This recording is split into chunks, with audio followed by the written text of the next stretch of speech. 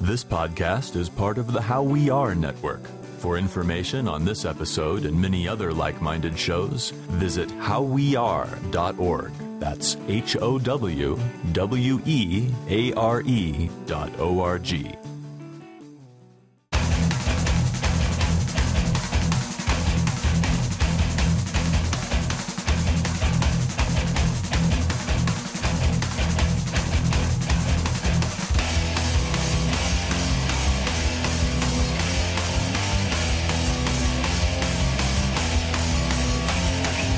Hello, everyone, and welcome to another episode of 100 Words or Less, the podcast, your weekly dose of independent culture. And this week, there's a lot of stuff happening this week, so I'm just going to get right to it. Adam Elmakias, and I'm butchering his last name, I think Elmakias, I'm pretty sure that's how you say it. He is a professional photographer, a young one at that. He is the ripe age of 25, and I thought he was a little bit older when I reached out to him. Yeah, and I was just pleasantly surprised. I was like, oh, that's good. You're young. You're hustling. Hustling is an understatement. The dude is all over the place. He's traveling with bands, taking live shots, taking promo shots. He's putting cool visual stuff out there in the world, and that's kind of what attracted me to speak with him in the first place. Let me tell you, this is a journey. We talk about a lot of stuff. Adam, definitely, there were certain points where I felt like we might have taken a break, like take a breather, but Adam kept diving in, and I was so glad he did, and I was able to have a really, really nice and sometimes very deep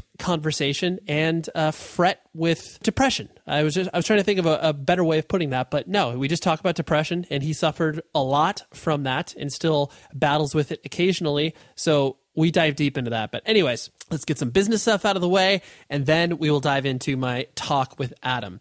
And if you're not subscribed to the show, please do so, because every Wednesday I post a new show with what I define as someone who is doing stuff that is cool within the context of independent music. So the best feedback that I get is like, hey, I subscribe to the show. Every week I check out the guest.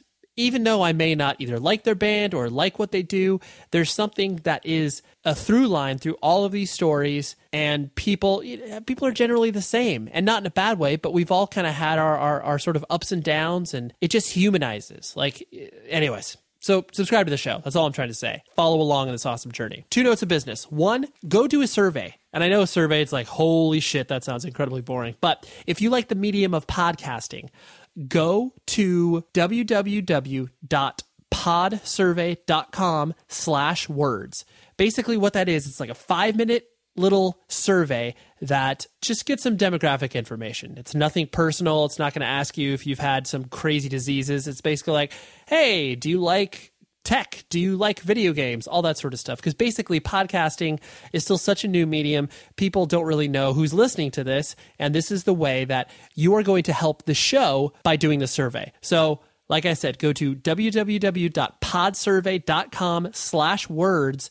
And if they pick you, you win a $100 gift card. It's a winner at random, and your email address will not go into any other weird sort of like cold emails that you'll get from, hey, check this thing out. No, none of that will happen. You'll complete the survey, and if you win, they'll contact you and be like, hey, here's $100. So thank you for that. For those of you that have been listening to the show over the course of this month, May, I've been doing a fundraising campaign, and this show is free for you. And I appreciate those of you who are contributing to this fundraising campaign. I can't thank you enough. It's awesome to see the sort of feedback, and people that have been previous guests on the show are tweeting about it and talking about it in their social networks. Like it's humbling to have that thrown at you, because I mean, people, even though this is just kind of like a simple interview, a lot of people that participate in this, as far as like the guests that I have on, remember this interview. They think about it after it's over. They're like, oh, wow, that was a really cool interview. I really enjoyed that. I had a fun time with that. And I don't think that happens with a lot of interviews that these people do, because, you know, after all, a lot of these questions get kind of boring. And I don't know, I just pride myself on the fact that people that are guests on here enjoy that. So anyways, because of all that, I just want to figure out a way to make the show better. And that's why I'm coming to you, the listener, to make that happen. Visit a website, please. This is the last week that I will be bugging you to do this. Basically, like, I don't know, 2 or 3 times a year, I'll do this. Please go here. It's patreon.com/the letter X, purpose X, which is PURPOSEX. And you can go there. It's kind of like a Kickstarter, but basically the idea is that if you decide to contribute a certain amount a month for the show, you will get cool stuff. You will get stickers, you'll get buttons, you'll get a bonus episode, you'll get a chance for me to potentially interview you for a upcoming episode. A lot of stuff. Let me put it this way. So this show gets anywhere between 10 to 25,000 people downloading that. And it blows my mind that we reach those sort of numbers. It's crazy. It's amazing because even if a small portion of you, like no joke, if 20 of you decided to give like $10 a piece, you would be covering the show for so many people. I would be able to get better recording equipment. I can maybe travel to do some interviews, to meet up with people face to face that might not do interviews on a regular basis and might not ever want to do anything over the phone or Skype or whatever. So anyways, I'm coming to you hat in hand to be like, hey, give some money. I really, really, really need it for the show. Okay? Thank you very much. Anyways, business is out of the way. So Adam came over to my house. We hung out. We talked. Like I said, it gets deep. It gets real. It gets awesome. There's so many highs and lows. And it was cool because I always like when I feel the energy from the person and we start to kind of like bounce off of one another. And I felt like towards the end of the conversation, it was definitely like, man, we are in a really good mental headspace where the conversations we were having were it was just as real can be. So without further ado, here's my conversation with Adam, and I will talk to you afterwards.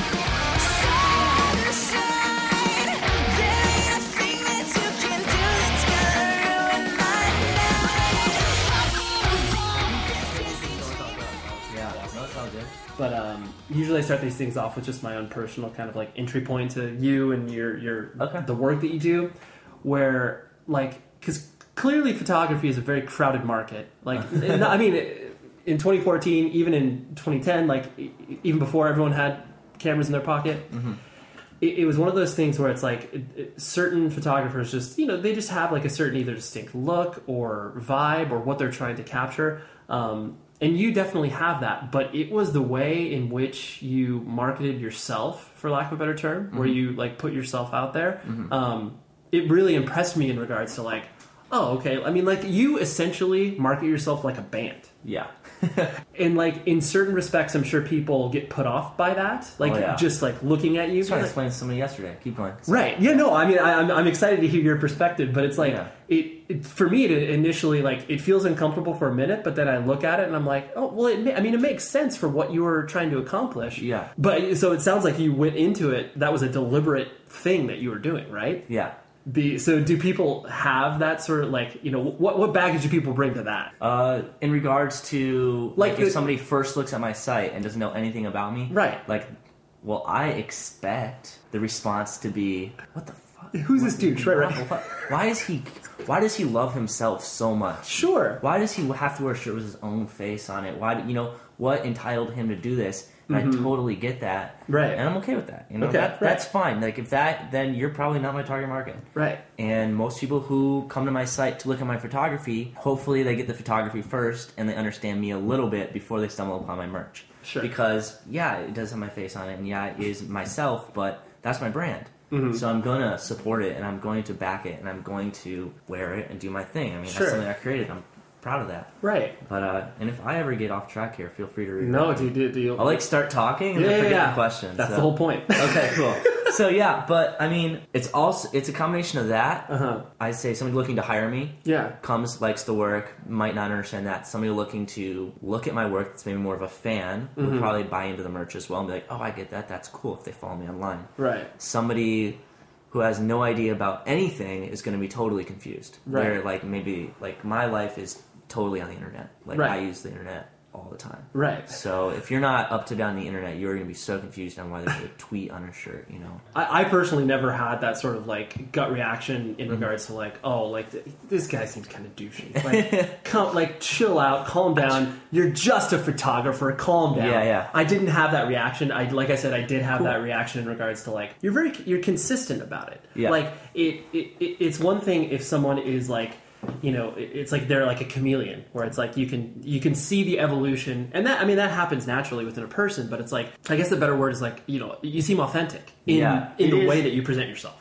No, I totally know what you mean. I'm happy it came across that way, because the last thing I want to say about the last one is photographers come on, and I think sometimes people relate it to themselves and say, why can't I do this? Or think like that's the last thing I think people come and look and say. Right. And that's when people start hating on you, is when they're like, well, I like that you saw that, because, I feel that some people see what they want to do and then they become that. Right. Rather than just being themselves, right, and letting it kind of grow naturally. The more you do it, the better, more it grows. And you shouldn't, if it's going correctly, you shouldn't even notice. It should always just feel like people come to me and they're like, oh, you've done a great job doing this and this, and I'm like, there are some conscious decisions made, but at the same time, it's all been so gradual that there's never a point where I'm like, I'm going to do this and not trying to be something, which is a good feeling. Sure. It's comfortable, I guess. Yeah, well, you're kind of seeing where it takes you, as opposed to, I mean, honestly, I equate it back to, in my opinion, bands that have the concept of like the sort of step-by-step progress.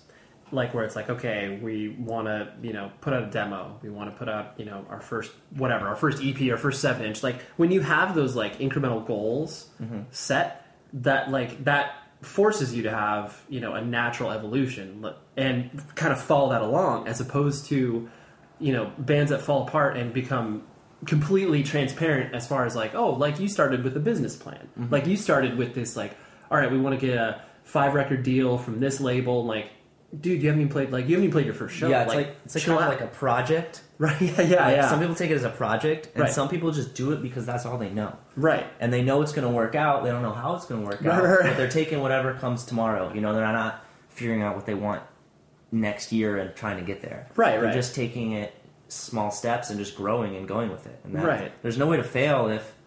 You can't fail in that aspect, because you're not being like, well, I need to get this or I'm fucked. Like... Right. All you're doing is doing tomorrow, and you can't be mad at that. Like, there's no way to fail. Totally. And on that same token too, where it's like the something that's been in my head recently a lot in regards to like success and like obviously how people measure it and stuff. It's like it almost literally does not matter, because like you look at whatever. It's like you look at if you equate it back to bands, where it's like whatever, you can look at a band like Coldplay, where it's like, do they... Right. I mean, they're massive, but it's like, I'm sure in their own heads, there are things that they want that they can't, like, they, for whatever reason, can't get. Yeah. But then, like, obviously you look at other bands that, maybe sound similar to them, and they're like, oh, man, we just want to be like Coldplay. Like, that's where we want to go. Yeah. But no one's happy. Like, once you gotta be happy with what you have, and then have... But that's what keeps those bands going, too, is the fact that they're happy, but they're not quite satisfied, and that's what keeps them... That's true. That drive is never going to be quenched, and people... It always bums me out when I talk to someone and they're like, oh, I'll be happy when.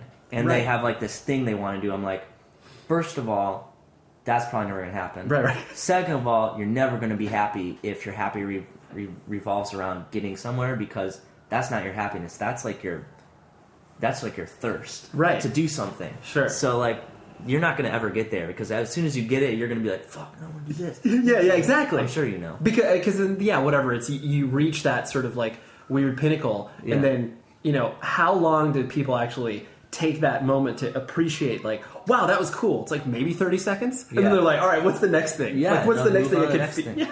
Like sometimes I'll be like, man, I really want to work with this artist. Right. And then I'll finally get it, and before I've even done the shoot, I'm okay with not doing the shoot and moving on to the next thing, because in my head I've already gotten there. You've processed it. Yeah. Like, oh yeah, cool. I got that client. Now let's move on. I'm like, you still got to do this shit, dude. Right. Like, wait, hold on. I have to actually deliver the stuff that we talked about doing. And so you yourself, you were born and raised in, like, was it Madison, right? In Wisconsin? I've never been to Madison. I mean, total college town, right? Yes. Right. Yes. It's video. I'm like nodding, like yes. Yeah, yes. Because that University of Wisconsin is there, right? What was your experience in the town? Because obviously there's a very large conception of the Midwest. Tell me about it, because I sort of know, but I mean, the impressions that people get, like, especially if they're born on the coasts and like really only spend the time on their coasts, is that, like, for one, it's like devoid of art. I mean, with the exception of, like, you'd be like, oh, it's Chicago, and it's like there's obviously little markers in which you can point to, but a lot of people are just like, well, okay, you're less educated, like, and granted, these are very large stereotypes, but yeah, you're kind of culturally devoid. You don't really know, like, where to go, and you immediately want to go to one of the coasts because that's where everything's happening, and that's sort of like that restlessness that exists within kind of that the Midwest in general. So, I mean, did you have that kind of within you as far as the? I mean, growing up there, you don't know that stuff. Right. I don't know those stereotypes about me. Yeah. The only stereotype that I've really learned that people think about the Midwest is that they're all really nice. Like, everywhere goes, like, oh, you're from Wisconsin. Right. Oh, and then they say, like, Wisconsin, like, all weird. And I'm like, nobody talks like that. Right. But, excuse me. Yeah. Other than that, like, growing up there, a lot of the things that I realized about Wisconsin, I didn't realize about Wisconsin until I moved to California. Like, I didn't realize... You didn't have the basis of comparison. Yeah, I mean, that's all I knew. Right. So, or until I went on tour the first time. You know, that was, like, a big eye-opener. But living in Wisconsin, especially Madison, like, I don't know, a lot of parties. Yeah. Like, my high school life was almost college life because myself, I didn't party that hard, quote-unquote. But, you know, if we, like, our Halloweens were spent, we have, like, the craziest Halloween. Like, it's, like, tens of thousands of people storming one street, like, riot police every year. Sure. Now it's more of like a actual thing they do. Okay, yeah. But it's an organized event. It's an organized event. They can't afford it. Like, it would be like horseback fires like every year. It was crazy. But that's what we did in high school. Like, people always try to tell me they party hard, and I'm like, I went to high school in Wisconsin, with next to a college. Like, like stadium. The football stadium is like 4 blocks from my high school. Right. Like they're. Like, I'm impressed with your partying, but trust me, I've seen... Like, I've seen some crazy people stuff. Who drink always. Like, that's all they do. Yeah. Well into their career. Right. So, and nothing's changed now, but... Right.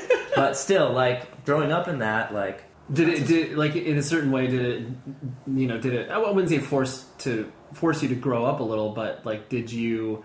Because you were exposed to these elements that obviously, like, parents and society tries to shield kids from, and you were just like, well, there's literally no choice because I'm seeing it, like... Yeah.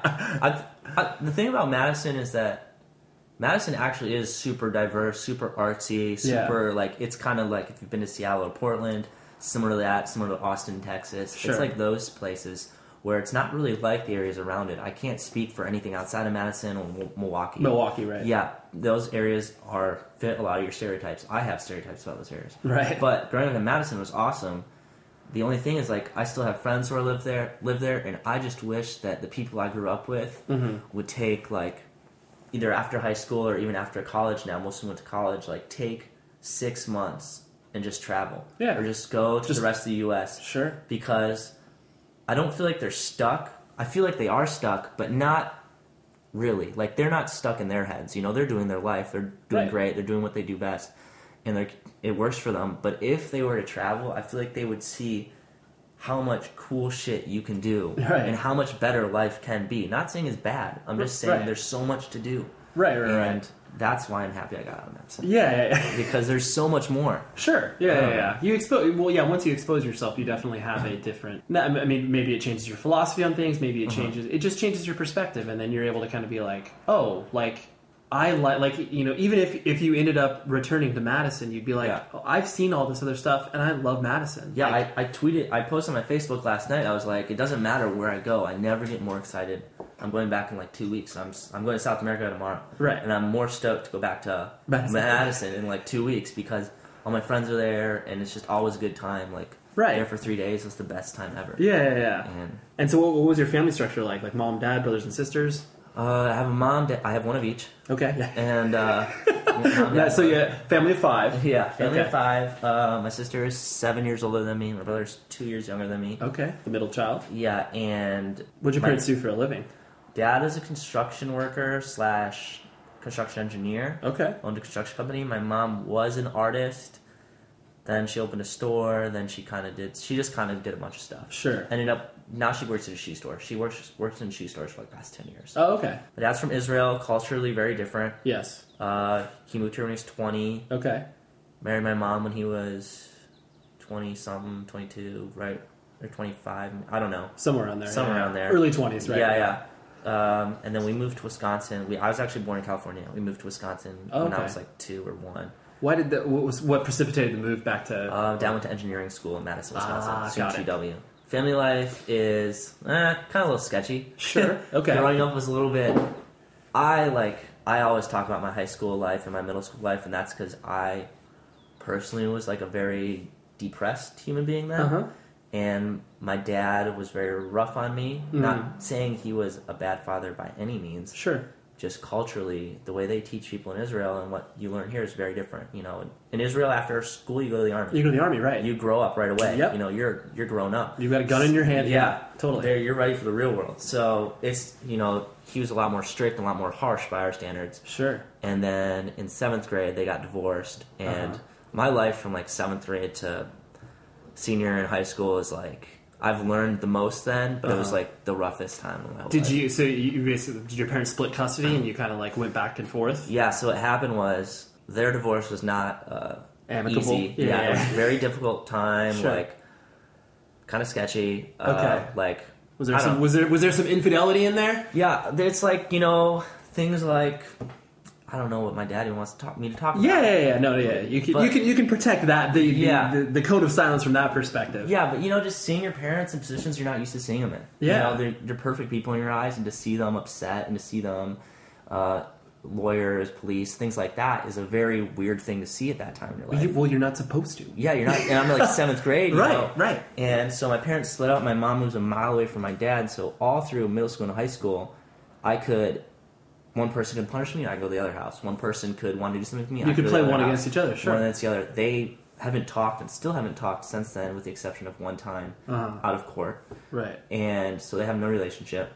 And that was just rough on us because... That's rough, yeah. They would they're still mad at each other. Me and my brother are the middle people. My sister has moved out almost by now. Yeah. And...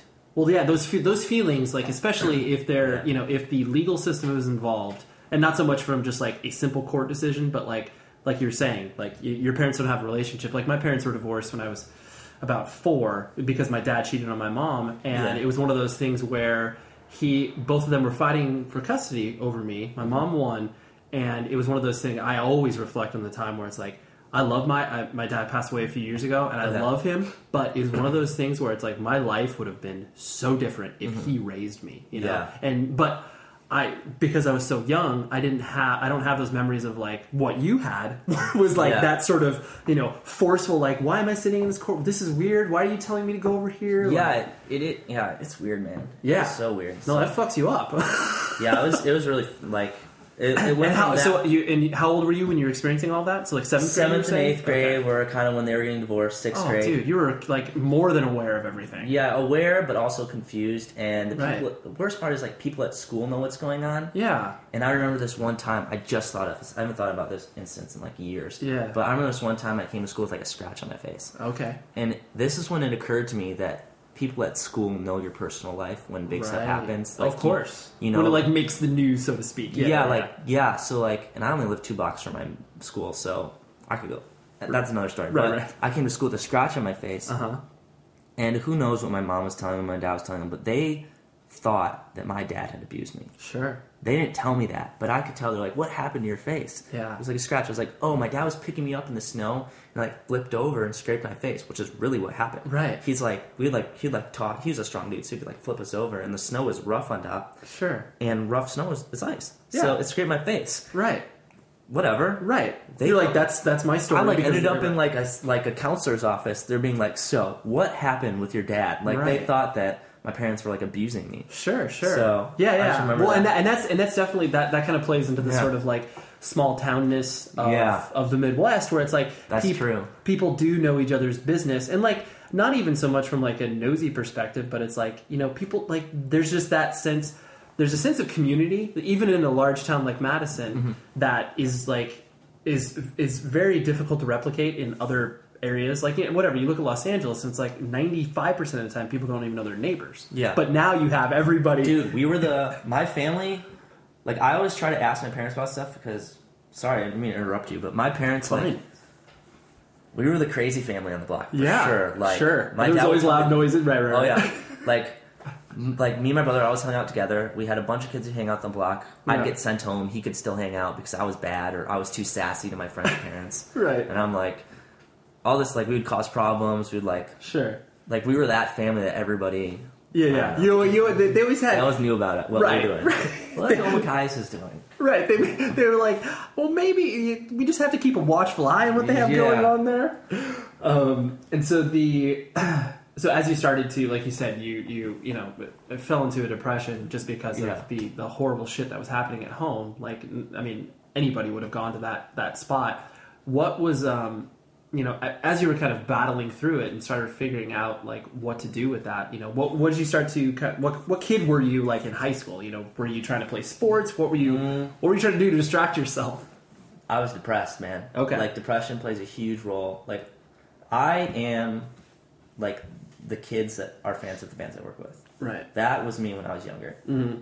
And so, like, leaving 8th grade, I had long hair. Like, depression was something I had prior to the divorce, too. It was, like, a diagnosed thing. Okay. And to get an idea of my parents' outlook, my dad doesn't do medication. My mom wanted to medicate me for everything. Okay. By the time I was out of high school, I'd been through, like, 12 different meds, starting when I was in 4th grade. Wow. So I had, like, ADHD, depression, anxiety, all these, you know, one thing to pump me up, another thing to put me down. It was, like, kind of crazy. Yeah. And so that combined with getting older, changing, divorce, meds in and out of the body, forgetting my meds. Yeah. You know, like, all this stuff just fucked me. Of course. So 9th and 10th grade are, like, the first half of my high school year. I was seen before it was seen. I was, like, emo kid, I guess you call it back then. Yeah. Swoopy haircut? Yeah, sure. Swoopy haircut, long hair, baggy pants. Okay. Jinko jeans, Sure. chains. I was making my own jewelry, hemp necklaces. Oh, nice. Yeah.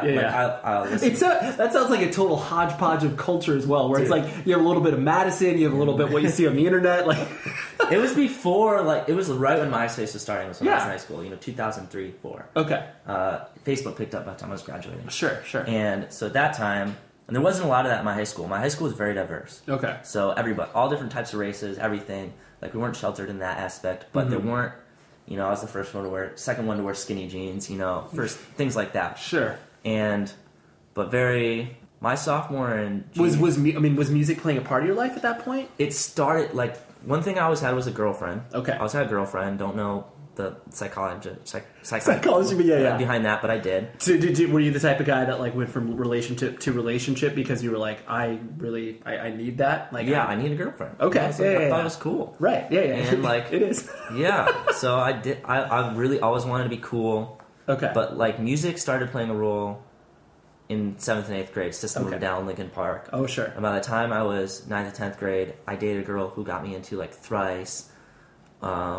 Never really got into Blink-182, but, like, Thrice, Thursday, Taking Back Sunday, sure, Brand New, all that kind of stuff. Okay. Was huge. Music was huge for me. Eminem. Okay. Eminem was, like, the biggest. Oh, yeah. And so I listened to my CD player all the time. Like, got depressed, run away, listen to music. Right. Retreated into that. Okay. So I was, like, super in my own zone. But I wasn't, like, unpopular at school. Mm-hmm.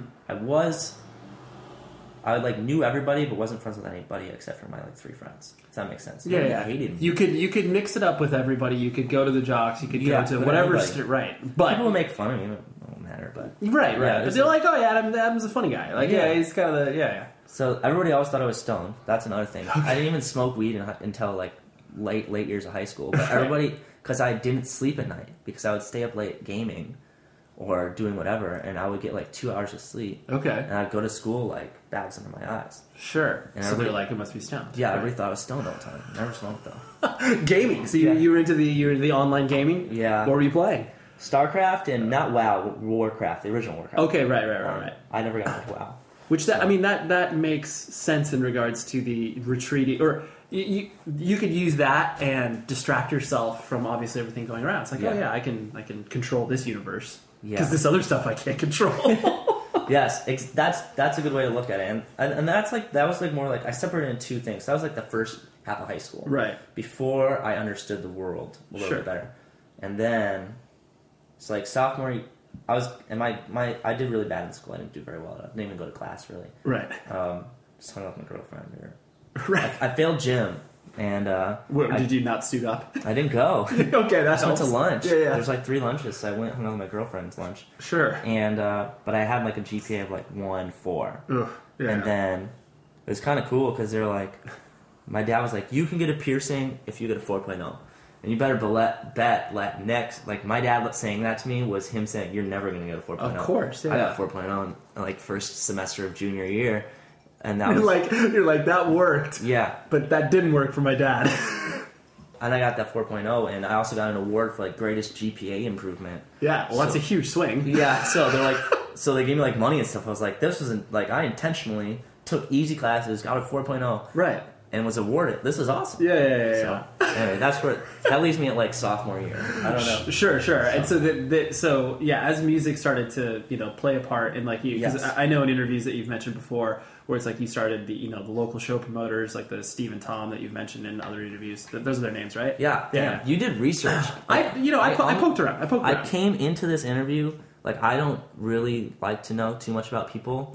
Before I meet them because. Yeah, it's a natural exchange. I mean, I feel like honestly, you and maybe about like 6 or 7 other people I've done. I wouldn't even say research. It was basically I look at what I define as more comprehensive interview, and I'm like, okay, here's what I don't want to hit because it's already been explained. Okay, I see what you're saying. Yeah, I guess you have to do research. That's part of your job. But I almost feel bad because you know so much about me. Oh, it's fine. And I know you came like very highly recommended. Like my assistant does all the research, and she's like, "Sure, you have to go meet this guy. He has done some awesome interviews." And I was like, great. I'm excited. She's smarter than me. Right. That's perfect. Yeah. I'm glad that she speaks highly of me, and after this, I'm going to go learn about you. Well, great, spectacular. This is the starting of our relationships. Yes, it's perfect. So because I do like the notion of you saying that's like what I really identified about your story in regards to like.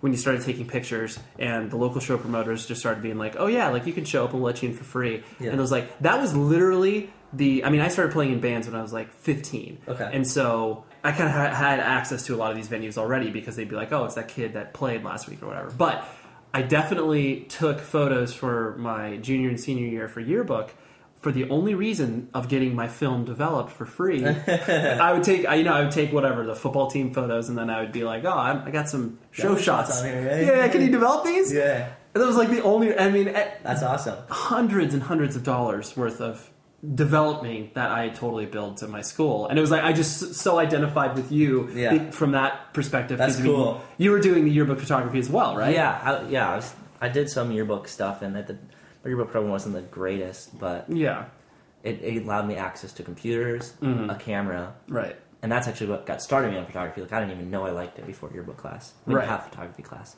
and we're also digital, so a little different. Yeah. That's definitely what got me into it. Yeah, just the simple, and it's so funny because it's like the usually yearbook is from a photography standpoint is like could not be more boring. Yeah, like it is literally the most uncreative, uninspiring environment. In regards to like, oh, just take a picture of these people. But you learn how to arrange people. It's true. Yeah. There's and it's like if you can get excited about photography via yearbook, like that says something. Yeah. Because usually people do it and they're just like, oh, fuck that. I'm not ever touching a camera again. Like that was awful. Yeah. But so for you to find enough value in it to be like, oh, I want to do this some more.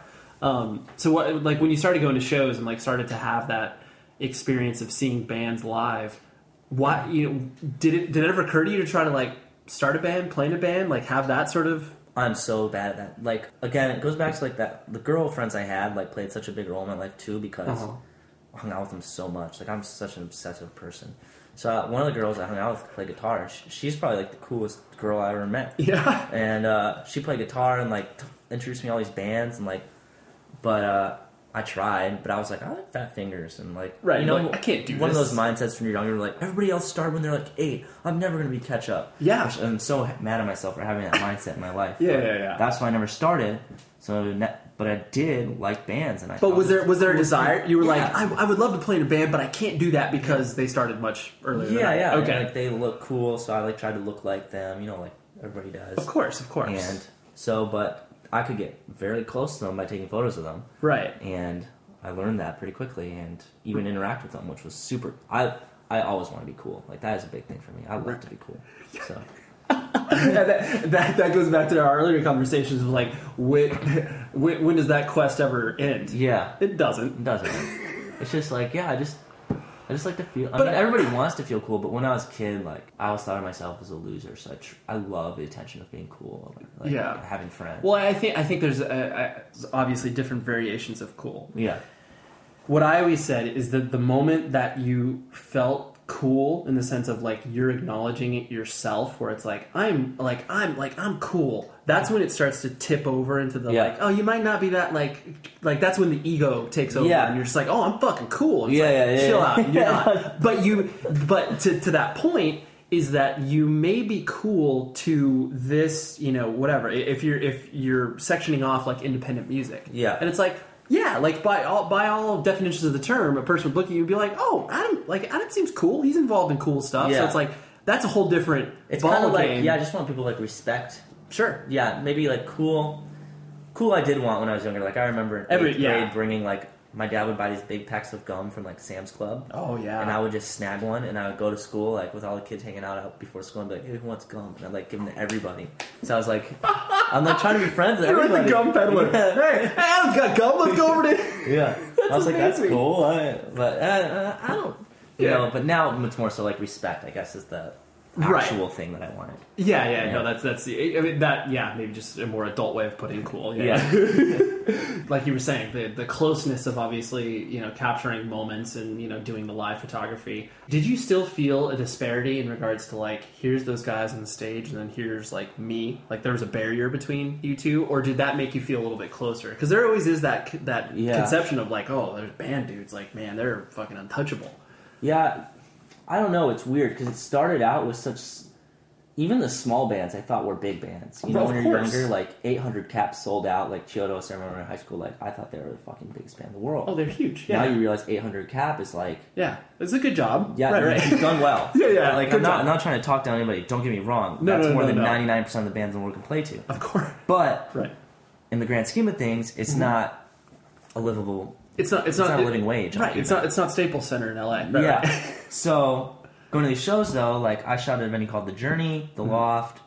The Loft. Yes, I definitely remember. I never went there, but I remember that being a space. Yeah.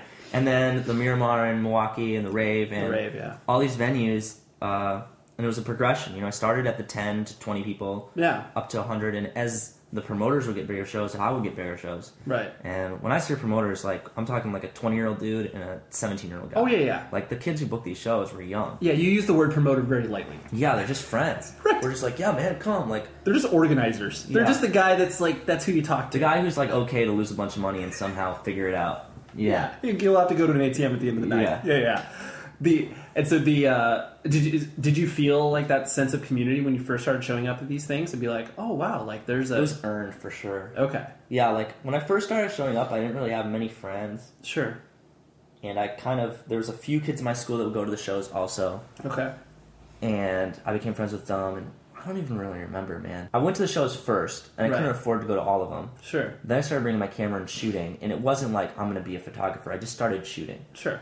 And then I started putting the photos on my Smug Mug, and then... Smug Mug? I have never heard that. You know what Smug Mug is? No. Oh, it's like a photo site that mostly like wedding photographers use. Okay. And does it still exist now? Yeah, I use it still. Oh, wow. And it's not like... it's like a back end kind of. So like they sell the photos, but you can also make your portfolio site on there. Ah, okay. But when I was younger, nobody used it, and it was really small. Sure. So I used it to like put like every show I shot, I put on there, and I still have all the photos on there. Uh-huh. So... Well, that's cool. I think I had my eighth birthday with them this year. So nice. That's cool. But yeah, no, I put them all in there, and I would send them out to everybody, and they would put them on MySpace, and then I put my tag on it, and then it started just taking off. And sure, people saw it, like, because there definitely is, especially it's like if your stuff is even like remotely good, because live photography is so hard. Like it's like next to impossible to like make a living out of just live photography. It's hard, man. And so but it's also the easiest photography to do. Right. Because you just show up. You show up, right. It's all there for you. It doesn't matter if you're good or bad. Like, don't get me wrong, I'm not saying you show up and be the best photographer ever, but you can show up and get shots that are perfectly applicable for every publication out there. Right. Like, you don't need to do anything. Right. You just, and then the bigger the shows get, the easier your job gets. Yeah. As much as music photographers like to think that Like, I do think they get harder to shoot, but it's how hard you make it. Like, if you're in the pit for first 3 every day for your whole life, your shots are going to be the same as every other photographer's, I think. Of course. No, well, it's true, because you're dealt the same cards. Right, there's only so many angles that you can shoot out from underneath the band. Yeah. I think that's also, I mean, in my opinion, what sets a lot of your stuff apart, too, is because you, like, there is such an intention in you creating relationships with the bands that you obviously shoot. And it's like, I know it seems like such a, like, obvious thing. Like, oh, yeah, of course, photographer, like, of course they get to know the band they shoot before they shoot them, or, like, as they're shooting them or whatever. But, like, it seems like you've deliberately been, like, no, we're going to be I'm going to know you. And, like, I mean, that's, like, obviously it's, like, all the work that you've done with Day to Remember. It's, like, there's nothing that, like, you know, you by all stretch of the imagination is, like, you know, you can be considered just, like, an appendage of them, where it's like, oh, yeah, it's Adam, like, he's shooting photos. Like, they don't even recognize you anymore because you're just a part of their... Yeah, no, that's cool. That's cool you said that. And, like, I mean, that was your intention going into it, I presume, to be like... I mean, not like... I didn't know that was an option when I started. You know? Right, no, but I mean, like, as you started kind of developing these relationships, was it like, oh, I'm capturing, like, cool moments because I have this, like, either access or this trust with these people? Yeah. Like, so as you started to kind of feel that, was that something that you, like, kind of, you know, wanted to make you do more of that? It wasn't until, I would say, the past 3 years. Okay. So... First time, I would say, like, I toured with bands for a few years, and then the first time I went to Europe with A Day to Remember was, like, probably one of the first times where I was like, whoa, like, these guys... Actually, no, it wasn't even then. Yeah. Like, when I toured with bands at first, I didn't even take photos of them everyday life. Okay. I just was out there to try to figure out where we could shoot our next press photo. Okay. Which seems kind of ridiculous. Yeah, you were just scouting, right? That's what I knew. Right. That's how I knew to do photo shoots, because I went from doing tons of live photos to doing just photo shoots. Mm-hmm. Because when I started, I didn't have, like, a connection with photography. It was just to be cool, as stupid as it sounds. Yeah. So, and when I started doing press photos, it was to make money. Of course. Because I was young, and I liked it, but I wasn't, like, emotionally connected to it. Of course. And when people would talk about that, I would tell them, I was like, I am not passionate about photography. I like it, right? But there's no way I'm like, oh, I need to do this. Like, I feel this shot. It's like a fun medium to work in, but it wasn't, like, artistically inspiring. Exactly. So, sure. It wasn't until, like, 3 years ago when I started touring full time where, like, and even up till now, and recently with The Day to Remember, it's been hard for me, because I work with these bands, it's still a working relationship. Right. It's been hard for me to get over the work relationship and actually be their friend, because so many people fuck you over. Sure. And to do that, it's like, I can connect with the band so much better, and I'm like, dude, I'll, like, feel like crying, like, over photos. Like, I, like, get into it. Like, I am so stoked when I get good moments. Like, they mean a lot to me. Of course. And it means even more to me that the band wants me there. Mm-hmm. Like, to have that desire for the band to want to work with me is, like, that's, like, the biggest accomplishment ever, and I would never throw that away, and that's why... Yeah, well, because it's a whole different ballgame. Yeah. Than inviting you out to be like, oh, cool, every time we go through Madison, we'll invite Adam out and he could shoot. But, like, it's a whole different thing to be like, hey, so you're going to come with us for, like, a month on tour. Yeah. Like, that's huge. That's for them to not only invest their time, but financial resources in you as well, to be like, hey, what you're going to get out of this, or, I mean, not only you, but what we're going to get out of this as a band is going to be beneficial as well. Yeah, and it's cool to let me into their lives, and I have to remind myself how fortunate I am to have people that trust me like that. Yeah. And to me, I have no desire to shoot artists who don't want to have a relationship. Okay. I, like, sure, like, if Metallica was like, hey, man, come shoot us for a day, I wouldn't be like, no, I'm okay. But... You're like, only if we can be best friends afterwards. Yeah, right?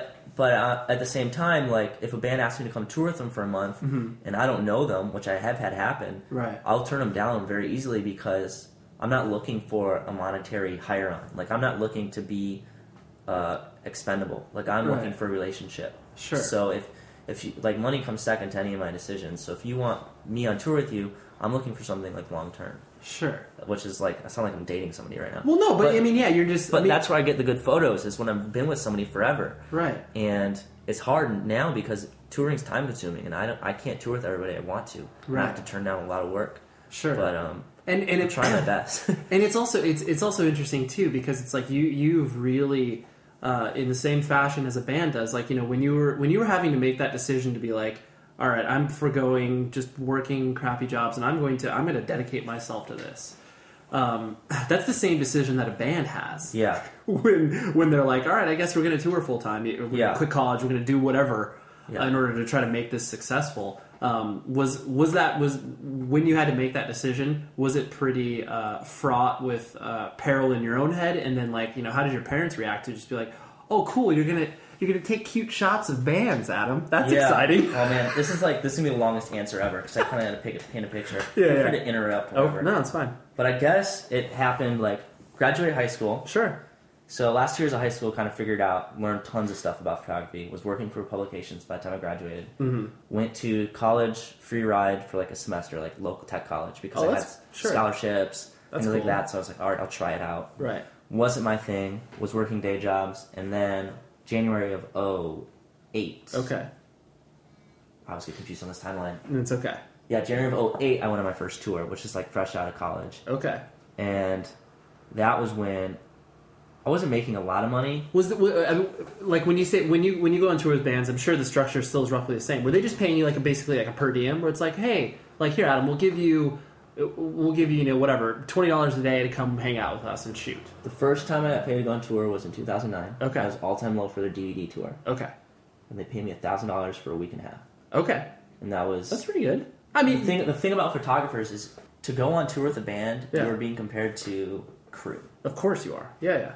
If I were to work regular photographer work, $1,000 is what I should be making in half a day, if that. You know what I mean? Making, if you're shooting a commercial job, you're making tens of thousands in a week. That's if you're shooting, smaller promo shoots, you're making, a couple of grand a day. Sure. So to do touring stuff, your time is being not as a photographer, you're as a crew member. That's true. Which is different.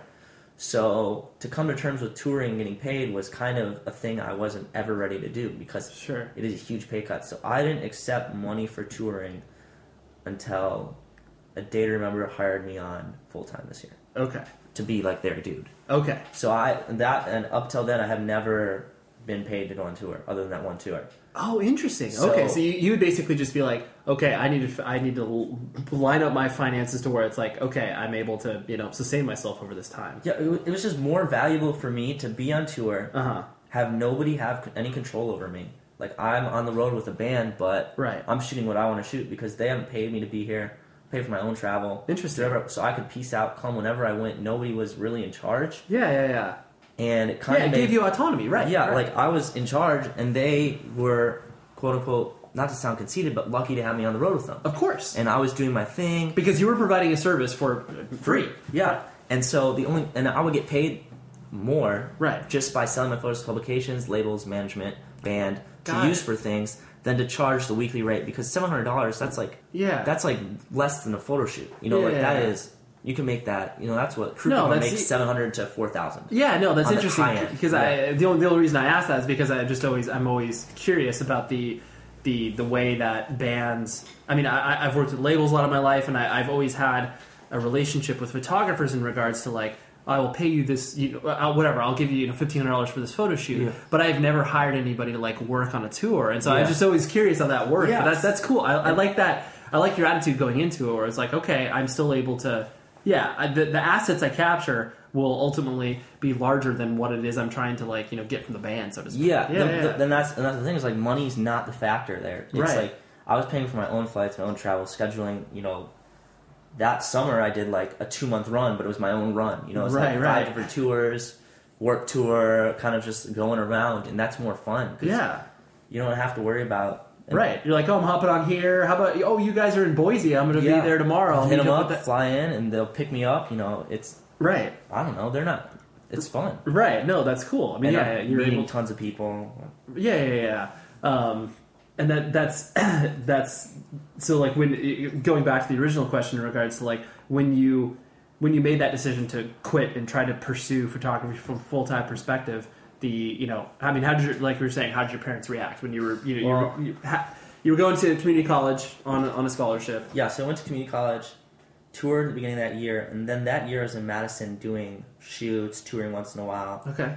And then end of 2008, I had a huge depression thing. Okay. That kind of changed my life. So I ended up, I don't know if I've really touched on this much, but I ended up girlfriend stuff again. Okay. So I left on a tour, cheated on a girlfriend, came back, she left me, was with another dude instantly, broke my heart. Sure. For 2 months, I was like in my basement for 2 months. Just didn't do anything because I have like depression. I didn't know how to handle it. Well, and you also, it sounds like I'm playing armchair psychiatrist here, but the concept of when a person always having a girlfriend, I can identify that. I always did that. I know it's not healthy.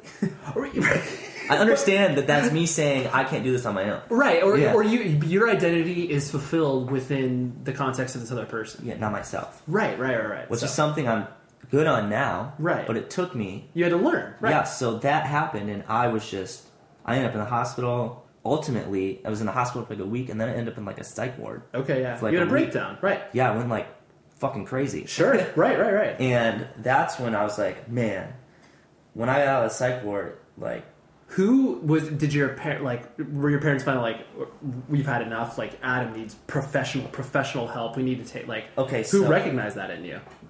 Well, it had been an ongoing thing. I was living with my mom mostly. My dad lived pretty far away from Madison at this time. Sure. So I was in the basement for 2 months, and it's pretty obvious if you're just and this is not eating. I don't know how detailed you want to get into this, but not eating really. Sure. Like very depressed. Right. And I say I can relate to the kids that follow this music because like you were there.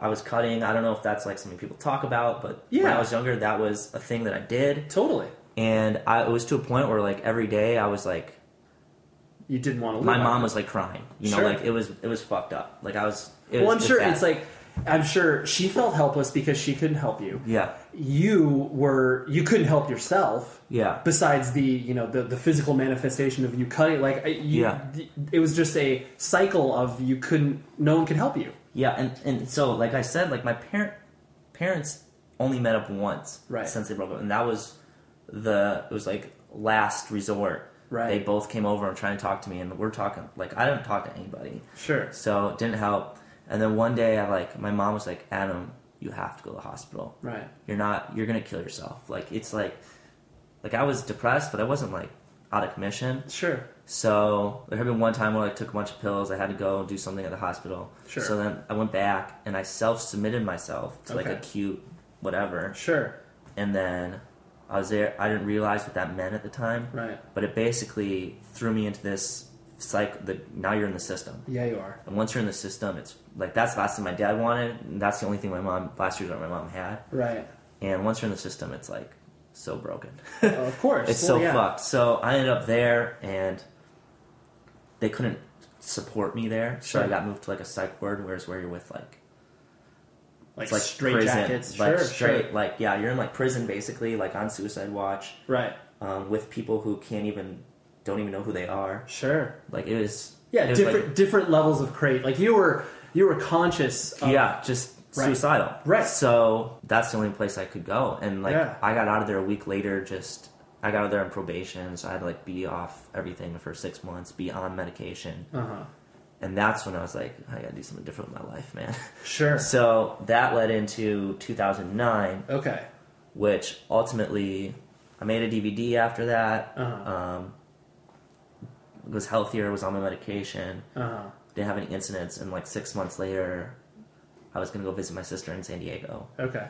And I had a falling out with a girl who I was talking to a point where I was like, I don't even think if she knows it was a falling out because I was so bad, so anxious. Maybe couldn't even handle it. Right. So I just moved on a whim to San Diego, like 2 days. 2 days notice was like, I'm moving. You're just like, I'm out. And that's when everything started getting better. Okay. And so your sister lives in San Diego currently? Mm-hmm. Okay. So that was basically like, okay, I have some support system here. I need to get the hell out of Madison. Yeah. Okay. Yeah, because I was like, dude, it's like, the winters are rough. You can't shoot in the winters. Yeah. I needed like a new friend. I just needed to start over a little bit. Yep. Yeah, you press the reset button. Yeah, so... Which is completely understandable with what you went through. And I knew Pierceville there, so they were very helpful. Got it. Yeah, and making you feel settled. So that got intense. I was like, dude, this is a good time to talk about this. I never got to talk about this. Yeah, that is exactly what this forum is. Okay, cool. I mean, at that point, that you felt like you could obviously not even reinvent yourself, but legitimately start over and be like, okay, what do I want to do? Yeah, I'm going to I'm going to pursue this. I'm going to pursue photography. That was when that was when photography started. Okay. I started being professional. Right. What was the first gig that you felt I guess gave you a sense of legitimacy in your own head where it was like, oh wow, I feel like that respect that we were talking about? Well, I guess we skipped a little bit. When I was in Madison, I had a manager for a little bit who was like a band manager. He was a manager. Sure. Still is. Yeah. But he didn't know how to manage photographers. But he brought me on and taught me the business side of things. Without him, I wouldn't have learned anything. Right. And so I sent an invoice, right? Yeah, he sent me email. He taught me emails. He taught me the business side of stuff that people don't know even exists. Right. Did a lot of photo shoots with hundreds of different bands just to meet them. Got it. And so by the time I moved to San Diego, I could do all that on my own. Got it. Yeah. You could be self-sufficient, sure. Yeah. So when did you feel I guess you kind of turned a corner where it was like, okay, I feel like this did work. I feel like this reset button moved to San Diego. I did a shoot in Chicago. Okay. Before I left for Ace Enders. That was one of his clients. Sure. And Ace Enders, early November, is you listen to him when you're younger. I was like, dude, oh shit. Yeah, here's Ace, man. Yeah, it was Ace. And I did it at the venue and after the show. And that's when I was like, okay, this is sick. Yeah, you're like, yeah, I was like, I feel good about this. Yeah, and then I started shooting all these signed bands, like Forever Sick as Kids, or All That Remains, or The Main, Mayday Parade, Pierce the Veil, not Pierce the Veil yet, but just all these bands that just start shooting with me. Mm-hmm. And that was when I was like, this is cool. And then I moved to San Diego, and that's when I started my real first personal relationship with Pierce the Veil. Sure. So I did a shoot at their place, went to their house, that's started getting actually, I don't know, that's when I started actually form a relationship, I feel like. Right. When you started to, what you're doing now, where it's obviously you started to develop your own, brand, so to speak, where it was you were in control of it, you were doing it all yourself, you were making mistakes, and you were making all of this on your own, as opposed to... I was broke. Sure. I lived with some dudes off Craigslist. That ended poorly. Right. lived with my sisters on my sister's floor for a little bit. Sure. But you're I can't do that for that long. Yeah, I was it took a year or two in San Diego for me to really grow up. Mm-hmm. To mature, live on my own. Sure.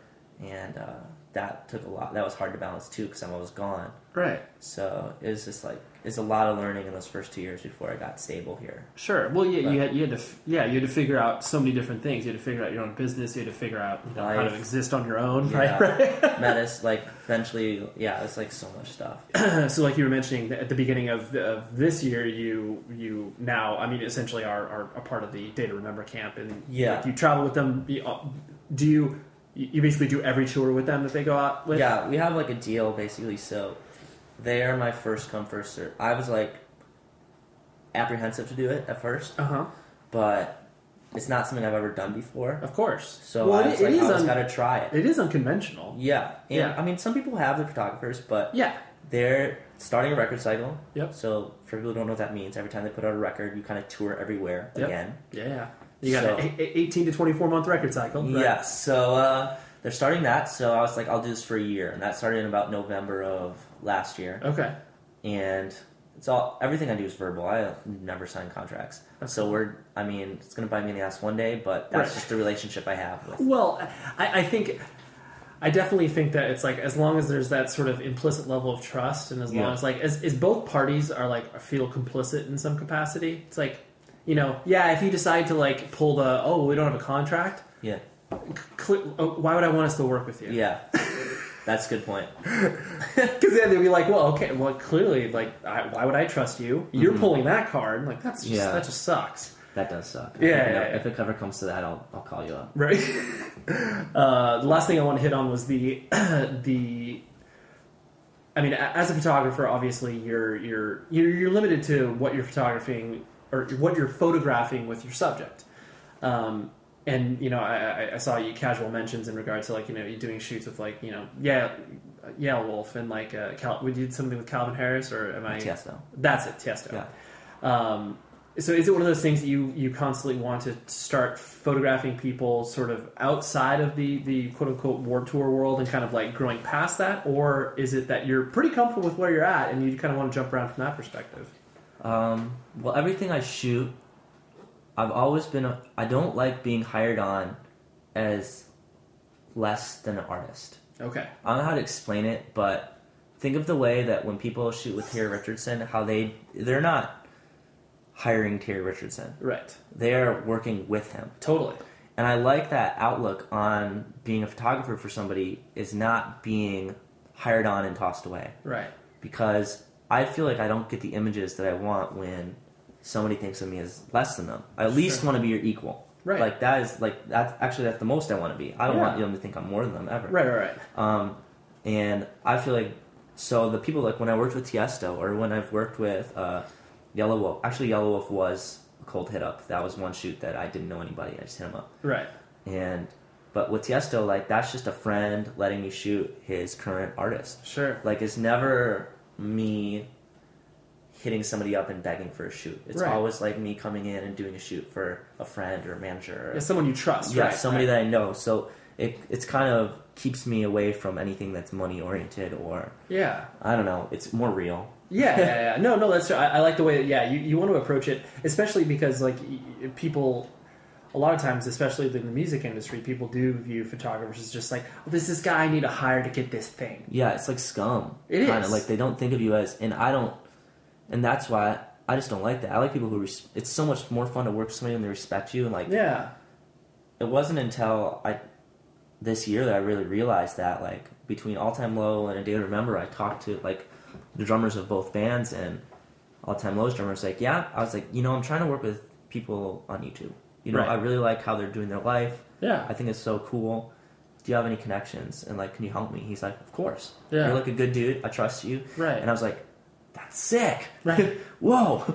He'll help me out. Right. He's like, Adam, all your friends will do this for you, right? Like, you're a good dude. And I was like, thank you. Yeah. But you hit on such an important topic that I think that's like the moment that you believe someone will do something for you, that I think that bond, friendship, business wise, like it is kind of manipulated. Where it's like you were saying, you were surprised when they decided to help you out, you know, because you were like, oh wow, like thanks. Like I didn't expect that, right? Yeah. But I think so many people do enter even their like business relationships or friendships where it's just like, oh, what can this person really like do for me? I mean, not saying that's like it's that callous when it first begins, but it's like, I know, that's like LA, right? It shouldn't be that. It should be, I like to figure like what I can do for them. Totally. That's kind of the more rewarding, because when you do stuff for other people, I'm not saying I'm doing it to get return, but that's where the respect comes from. Right. And I'm down to be the first person to do something for somebody else. That's sure. Fun. Meaning, that's where you create meaningful and trustworthy relationships, whether it be professional or otherwise. It is that core level of just like, oh yeah, like you're a talented person, and like this would be fun to work together. Yeah. As opposed to just like the other, like, oh wow, like I have got these ulterior motives for knowing you or whatever. I can't even hang out. Like I can't even hang out in LA. Because I'm usually a very relaxed person. I do have, like, I can get very anxious, like anybody. Right. I don't know if I have anxiety problems, like my parents believe. But right. And when I'm in LA, like, when somebody's talking to me, like, there's that saying, it's like in LA, they say one thing, mean another thing. In New York, they just tell you what they mean. Right. Like, dude, just talk to me. Like, when somebody says one thing and means something else, I can't even focus on the conversation. Right. You're like, what are you saying? I'm like, I feel so, like, I'm not stupid. Right. Like, just treat... Are you talking English? I can't hang out there because of that sometimes. It's rough. Yeah. I mean, everybody speaks to you because of your photography. Do you, do you have other sort of passions and interests outside of the context of just like creating a visual medium? I mean, I know people have asked you in regards to like, oh, would you ever do music videos and that sort of stuff? Like what other stuff do you get passionate about? Yeah, I don't really know. Yeah. I shoot. I love shooting. Yep. Recently, I got like a drone copter. I love that. That's so fun. So I've been flying that around at shows. I really just do like follow what I have fun with. And I can tell when I'm stoked on something and I should dive into it more. Okay. And right now, I guess it's, photography. My main job, I'm always stoked on that. I always switch that up minimally to still do it, but I'm still stoked on it. The drone. I love the business aspect and the branding aspect of what I do. Sure. So everything kind of comes back to this. Right. I don't like also pro surf or anything. Right. Yeah. I'm into gaming. I play a lot of Blizzard games like Hearthstone. Okay. Heroes of the Storm. Well, I don't know. I play like all these games there, but that's like I like play games and then do emails, and then like it's my break from work. Sure. So, it's your decompression time. Yeah. Right, so right. I do that daily, and it keeps me productive and on task. Yeah, I think that's odd. At least you tell yourself. Yeah, that. I tell myself that. Well, I really appreciate you coming up here and hanging out. This was very enjoyable for me. Thank you. Yes, of course. Oh, the audible handshake. Yeah. So there you go. There's Adam. Great conversation, right? If that doesn't inspire you to be like, oh man, I can create something, I can make something, I don't know what will. Visit 100wordspodcast.com. Again, fundraising campaign, visit patreon.com/xpurposex and contribute to the show.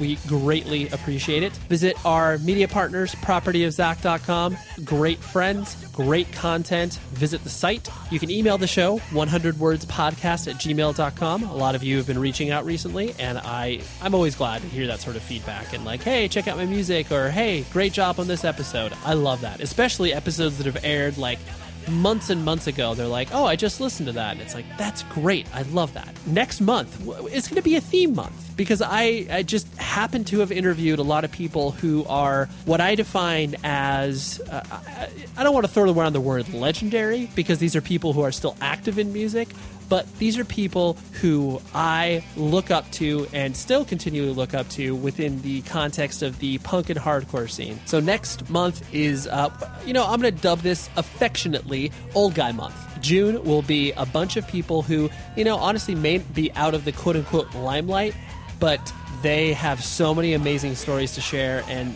I mean, I could have probably talked to each of these guests for like hours and hours and hours. So these are the type of people that I'm talking about. I'm talking about Dave Rillian, the vocalist of Botch and currently in Marrows. I'm talking about Rob Moran from Unbroken. I'm talking about Justin Pearson from The Locust, and cool stuff coming up in June. So for those of you that are like, oh, hey, all this modern band stuff that you've been doing, like, just drop it. Okay, got it. This whole month is dedicated to you old fogies like me. So anyways, the producer for this show, Tom Richfield, and until next week, be safe, everybody.